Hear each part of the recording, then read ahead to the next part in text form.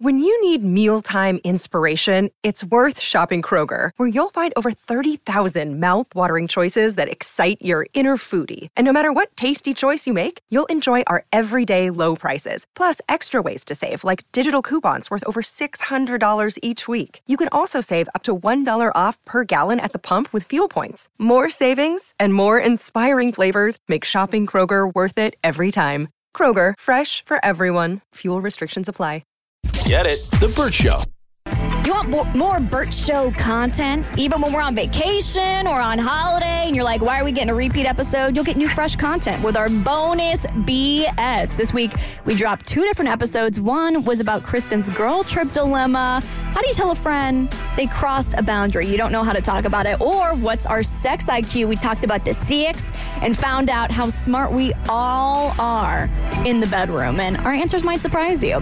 You can sign up for our bonus BS content at thebertshow.com/bonus BS. All right, so ethics is not a category that I'm strong in. So let me ask you guys a question. I think it's wise to scan the room, see what other people's takes on it are. All right, so I told you guys that it's a really exciting time for my 16-year-old right now. He's a junior in high school, and he's starting to check out colleges for the very first time. And the whole country is open to my kid because he's just like, you know what, I could stay in state, I could take off. He's decided that he wants to be in sports marketing or sports management. So we went down the list of like the top schools for that. And before we went to a college fair over the weekend, he talked to a bunch of counselors from those schools about it. I hope he realizes like how fortunate he is to have the entire country to choose from. No, he doesn't.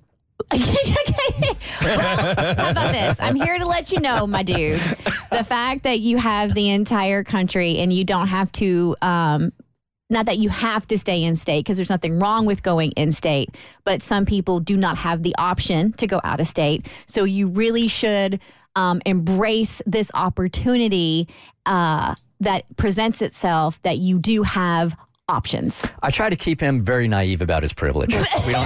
We don't like talk about it a lot.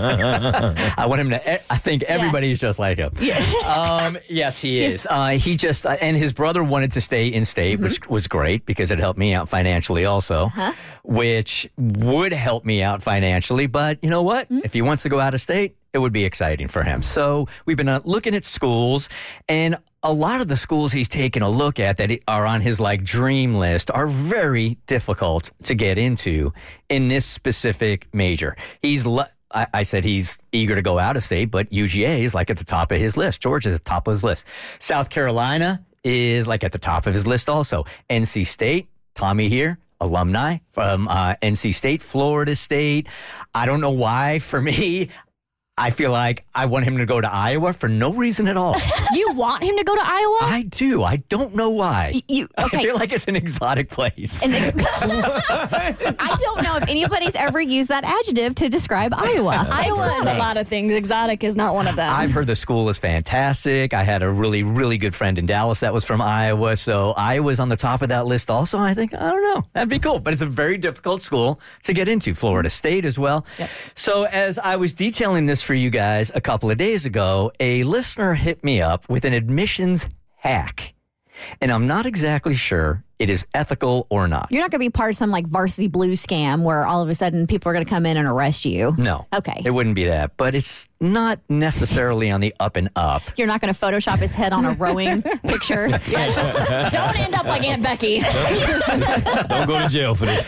So she writes, I know Hollis is probably hella smart, and you won't have to use this trick. I probably will. His GPA is not where he would like it to be right now, but he is really working hard to get it up. So some of these schools would be more available to him, and he's really busting his ass. I'm very proud of him. But she wrote, but it worked for a few people I know, so I thought I would pass it along. When applying to one of a college's popular majors, it can get super competitive. For example, my sister wanted early childhood education at UGA, but she didn't have any extracurricular and only one AP class in her senior year.